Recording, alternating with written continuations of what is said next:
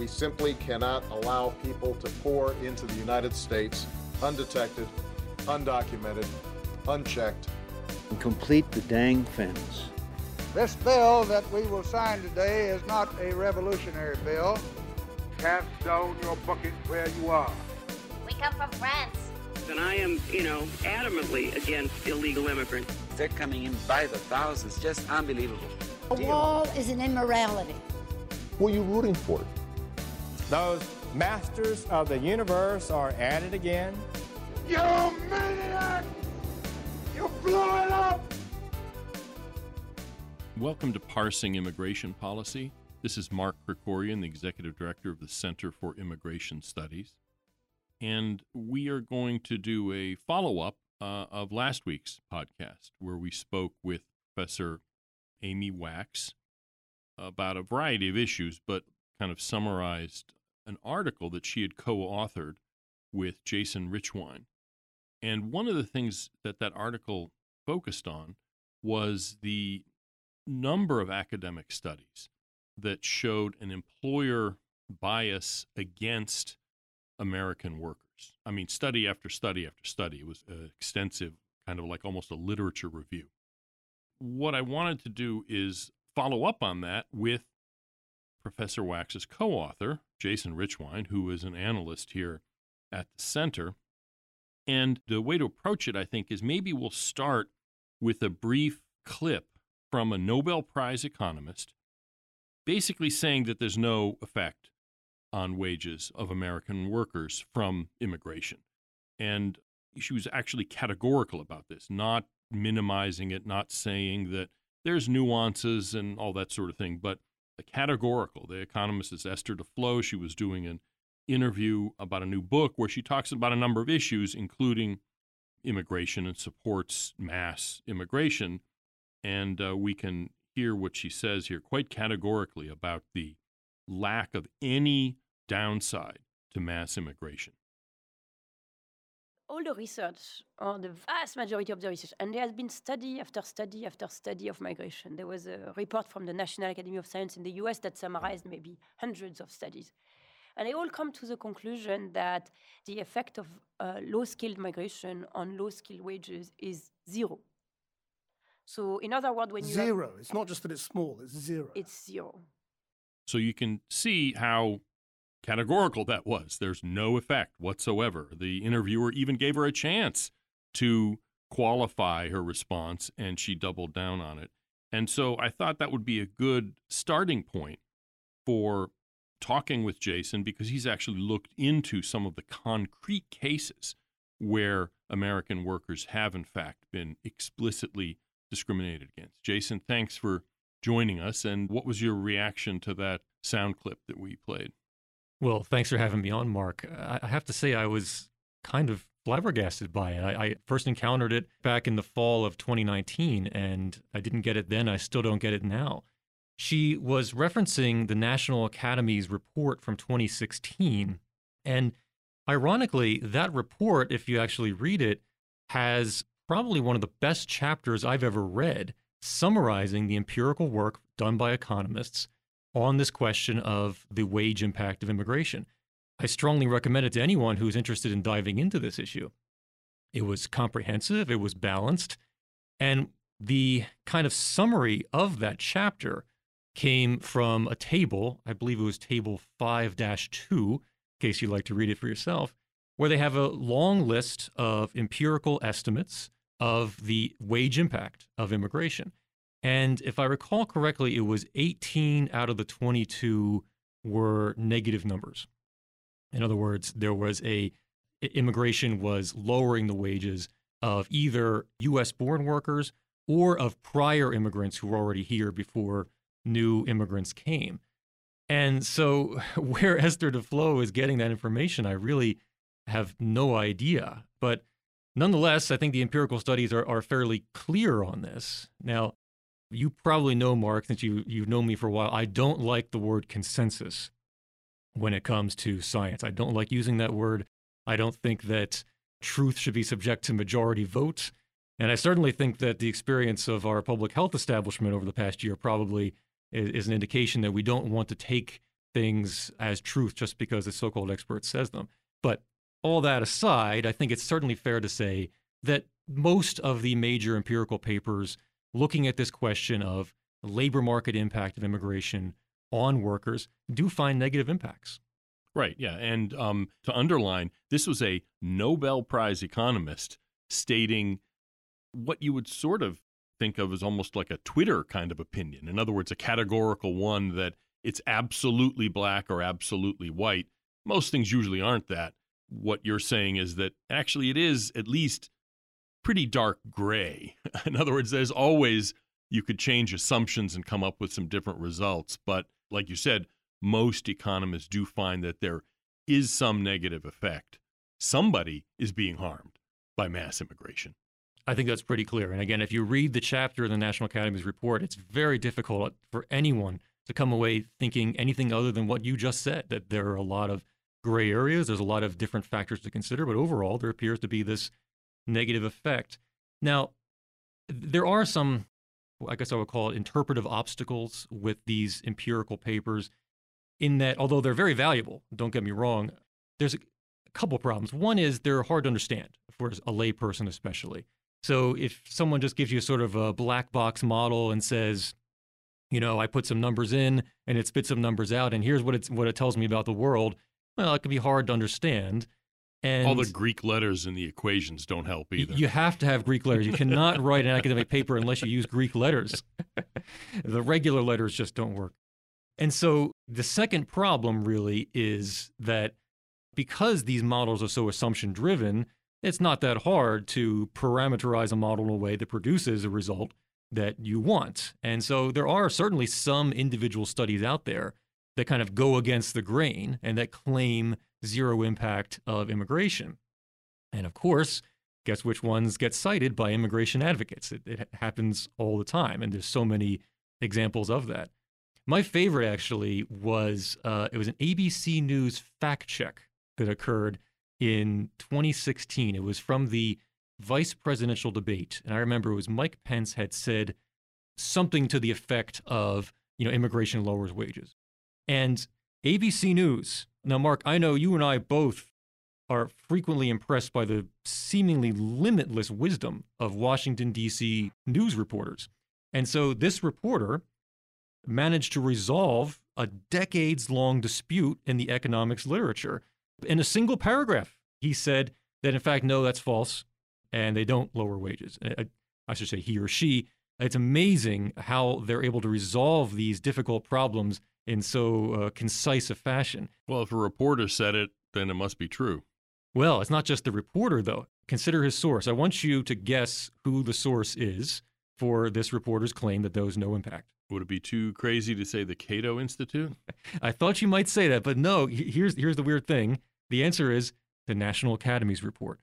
Which says nothing of the kind. So in my own paranoid moments, I wonder if there's some sort of smoke-filled room where there are immigration advocates saying, okay, here's what we're going to say from now on. If someone ever says immigration lowers wages, you just cite the National Academy's report. And I can imagine someone sort of timidly raising his hand saying, but that's not what the National Academy's report says. And then, of course, they all sort of attack him or something. I don't know what happens in those smoke-filled rooms. But there's so many other examples of this where, citing one study, the Mariel boat lift, for example, many of your listeners are probably familiar with that. Vox in 2017, here's a headline. This is the headline from Vox. There's no evidence that immigrants hurt any American workers. Any American workers. Remember, this is Vox, though, that reported that there is a bridge connecting the West Bank to the Gaza Strip in an explainer telling you about the Middle East. So my only point here is that it's not necessarily the most authoritative source. I don't consider the most authoritative source, but there are too many people who do, unfortunately. There's Bloomberg in 2018, immigrants haven't hurt pay for Americans. Forbes in 2015, illegal immigrants don't lower our wages or take our jobs. Well, that's good to know. But again, these claims are just not consistent with the empirical literature. But as I said, the reason why I got into this report that looks at EEOC cases, that's Equal Employment Opportunity Commission, is a way of kind of addressing those obstacles I mentioned, those interpretive difficulties, in that EEOC cases, when they refer directly to cases in which immigrants are being favored over natives in low-skilled work. They're very easy to understand, first of all. I mean, they're just simple stories. No Greek letters. No Greek letters at all. And at the same time, they really kind of give the lie to the idea that there's zero impact. I mean, certainly you can just dispute the degree of impact, but the idea that nothing is happening, that it's all just absolutely win-win-win for everyone, is just sort of obviously false when you get into some of these things. And, we can get into some of the details of the cases, but that's sort of the main takeaway right away is to say, when you read over these, and we did a report a couple of years ago on this, again, it's just like reading the National Academies chapter. You read over these EEOC cases and you're kind of hit over the head with it. There's no way you can believe anymore that there's zero impact. And the point, again, is that these cases, first of all, it's not just one or two. There were a whole series of cases, not just complaints, but these were ones where they were resolved and the employers were, in fact, found to be favoring immigrant workers over Americans. In other words, you could still argue that maybe there's a net positive effect, maybe. I mean, these don't prove that that's not true. What they disprove is the kind of facile and simplistic position, which ironically a Nobel Prize economist was taking, is that nobody is inconvenienced pretty much in any way by mass immigration. So what are some of these instances that you found? And by the way, the report about these EEOC cases will be in the show notes, but go ahead. Well, I mean, let me give you just a few examples. So one of them, there's a 2011 EEOC lawsuit. As you mentioned, these are the ones that actually went to the point of being a lawsuit. Like the situations where the EEOC comes in and threatens a lawsuit unless you make some changes, we don't have nearly as good as documentation on that. So again, this is just a brief sampling of all the stuff that's going on out there. Sort of tip of the iceberg, as it were, almost. Yes. So 2011 EEOC lawsuit against Southern Valley Fruit and Vegetable. So this is a business that primarily employs Mexicans for the harvest season, but apparently they would initially, emphasis on the word initially, hire Americans as well. But what would happen is, as soon as the harvest season began, the Americans would be very quickly discharged. This is an actual quote. Okay, this is a quote here.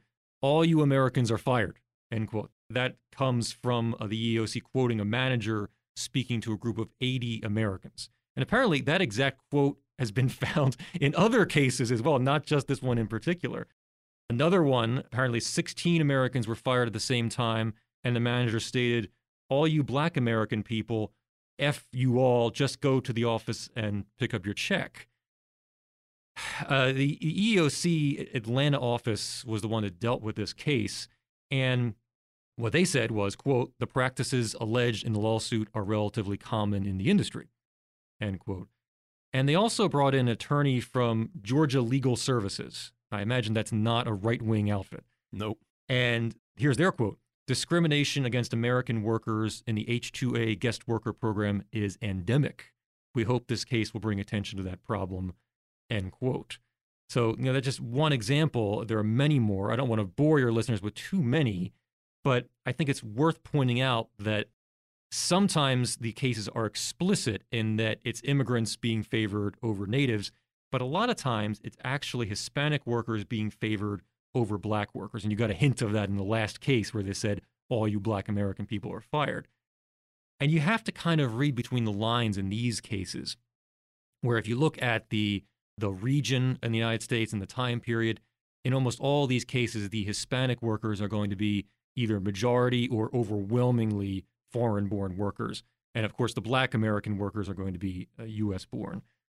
Great example of that, actually a very egregious example, was a case out of Memphis. There was a warehouse that had a new employment agency come in, and it basically came in with the goal of replacing all the black workers with Hispanic workers. This is not subtle stuff. This is not subconscious bias that you can only detect in one of those implicit association tests.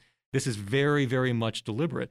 So one of the tricks they would use is every morning they would have potential workers line up outside the warehouse, and they would wait, and some of them would be selected. And sometimes what the managers would do is they would announce in English that there are no more positions. And then so the black workers would leave, and then the Hispanic workers would just come into the warehouse and work. So many more. I mean, Prestige Transportation Service, this is in Florida. The owners just did not want to hire black drivers. This is a quote from the EEOC lawsuit. On multiple occasions, when a black person applied for employment, Prestige managers Ms. Ramirez and Ms. Rodriguez would stand behind the applicant and rub their hands on their skin to display their disdain for black people, end quote. So again, not subconscious, not subtle.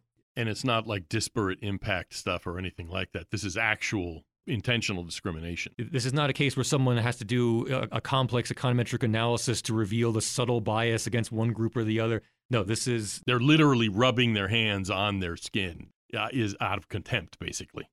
I want to emphasize that although the most common story is that Hispanic workers are favored over black workers, it also sometimes applies to whites as well. I have other cases of this where there was a Hampton Inn in Colorado where the new owners wanted to replace the white housekeepers with Hispanic housekeepers, and they instructed the general manager, who testified that this is what they wanted, and that's what the general manager did. And within just 3 months, all of the Hampton Inn's non-Hispanic housekeepers were simply gone.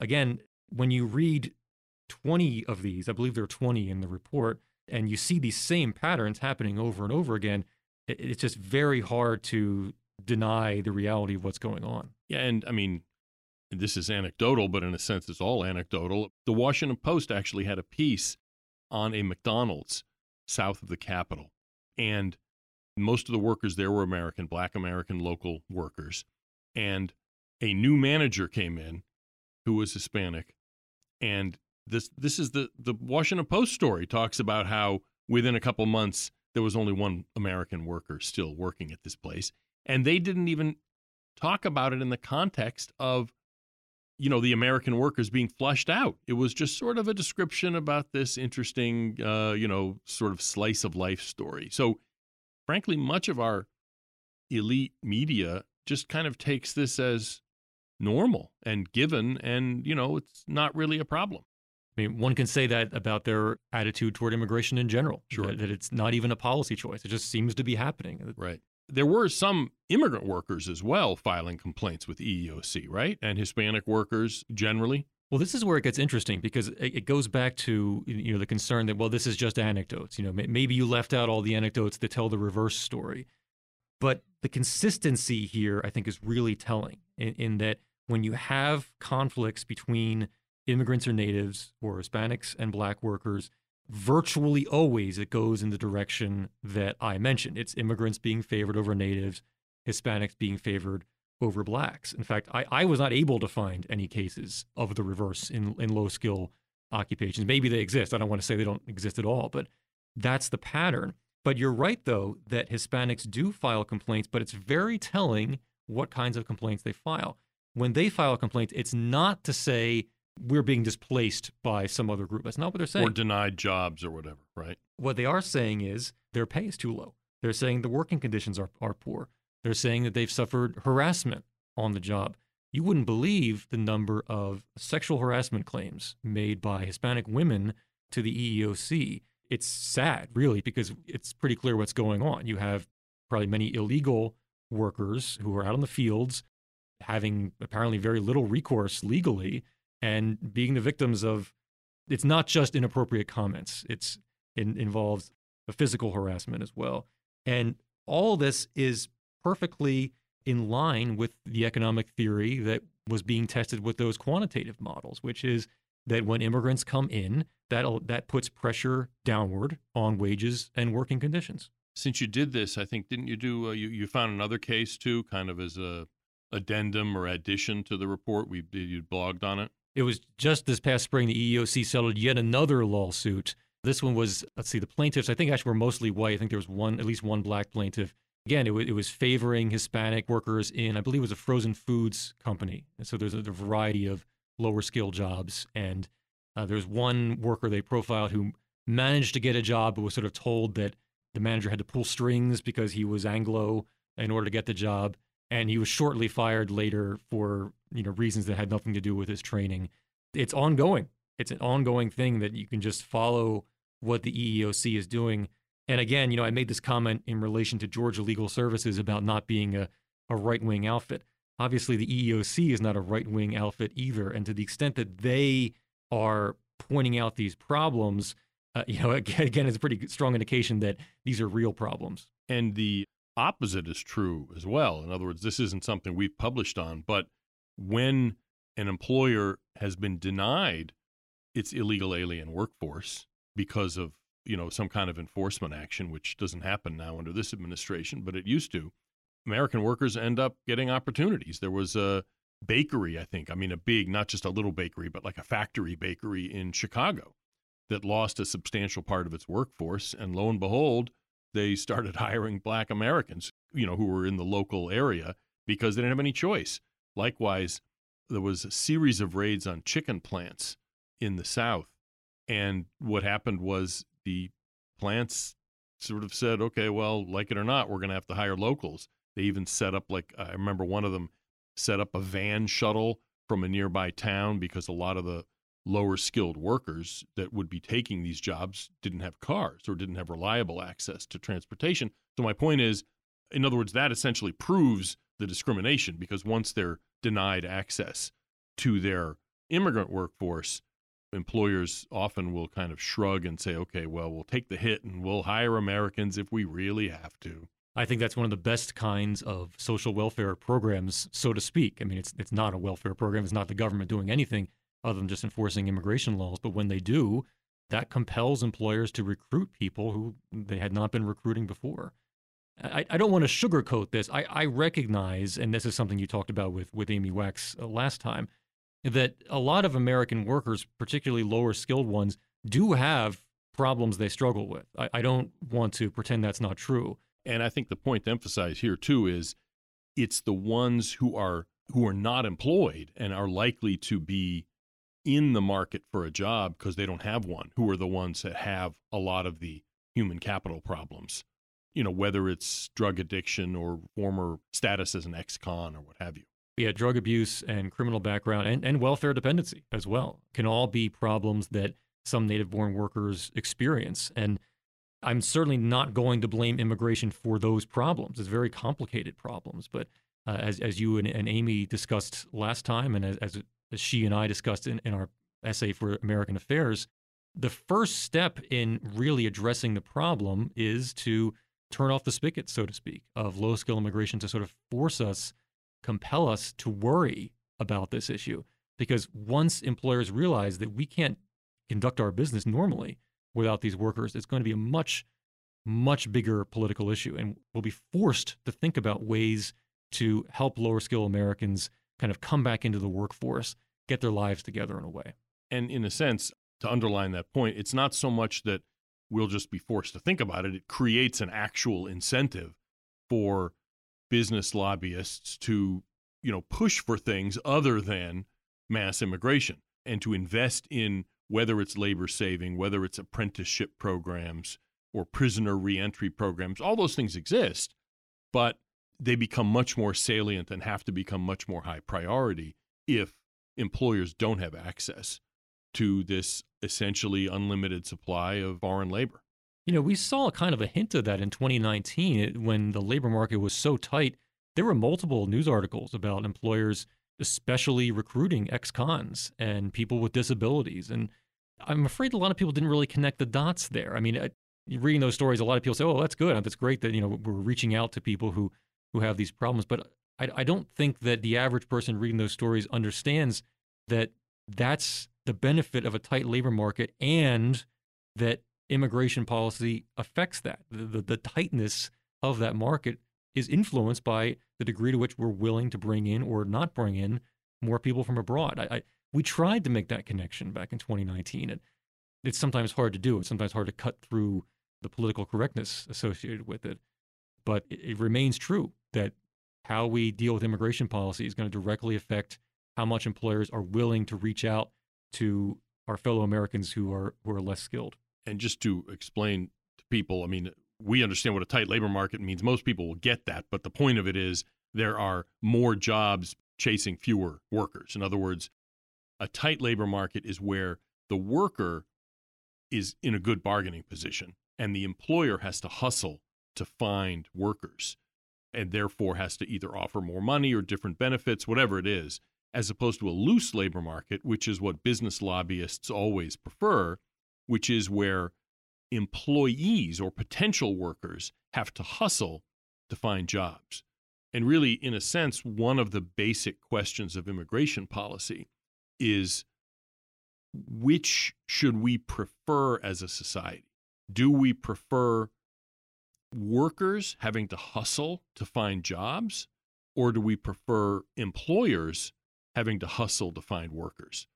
And it seems to me whichever way you come down on that then does sort of help shape your perspective on immigration. And what's ironic is that much of the left has now adopted the Chamber of Commerce perspective on this, that employers, businesses, should not have to work too hard. They shouldn't have to break a sweat to find workers, when in fact, of course they should, it seems to me, if you're worried about the lot and the life prospects of ordinary Americans.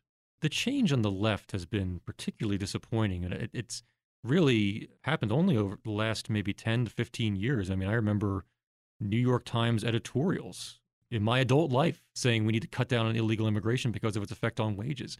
It's unthinkable these days. The AFL-CIO actually led the effort against the amnesty push in the 1980s. And nowadays we get the New York Times running articles where they have a picture of a guy who owns a vacation home, and the caption says that ever since Trump cracked down on immigration, he's had to clean his own toilets. That's the kind of thing the New York Times runs these days. And it was meant to be a very sad thing. It was meant to be, what an injustice that this guy has to clean his own toilets. Well, because, they're friends in the Hamptons having a hard time finding good help. I mean, that really does reflect the broader change in the media, where it's now become a kind of professionalized elite occupation rather than the thing that the bookish brother of the cop and the fireman went into. I think it's too bad in a number of ways. But I mean, I think the case for having special obligations to our fellow Americans, I think, is a very strong one. And I think that there's a utilitarian case for it. I mean, we're naturally kind of a tribal species. We want to help out the people within our circles. And I think we've actually historically done quite a good job of creating, out of a very large and diverse country, creating a national sense of brotherhood, I would say, maybe too strong, but certainly a sense of national character.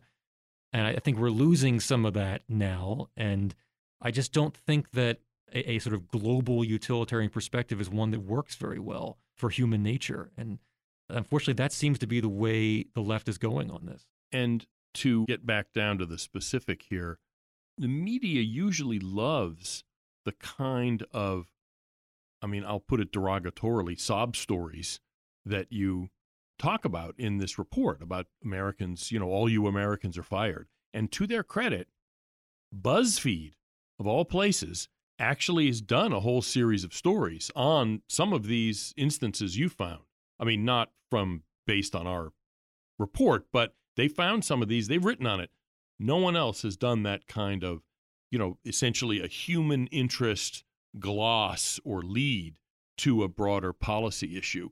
Whereas they're constantly doing these kind of stories where they're using specific instances to make a case for amnesty for the DACAs and, that sort of thing. In other words, pro-immigration, quote, reporting, unquote, uses these kind of anecdotes all the time, whereas there is no interest in using these kind of anecdotes that cast doubt on the undiluted good of immigration.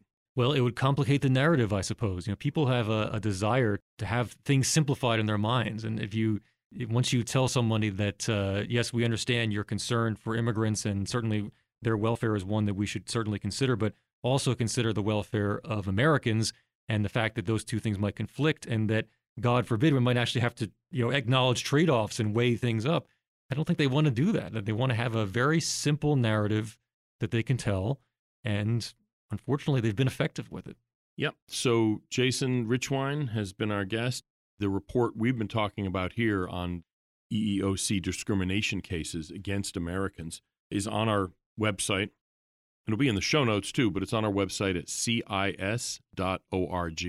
All of Jason's work, all of our work, it's all there.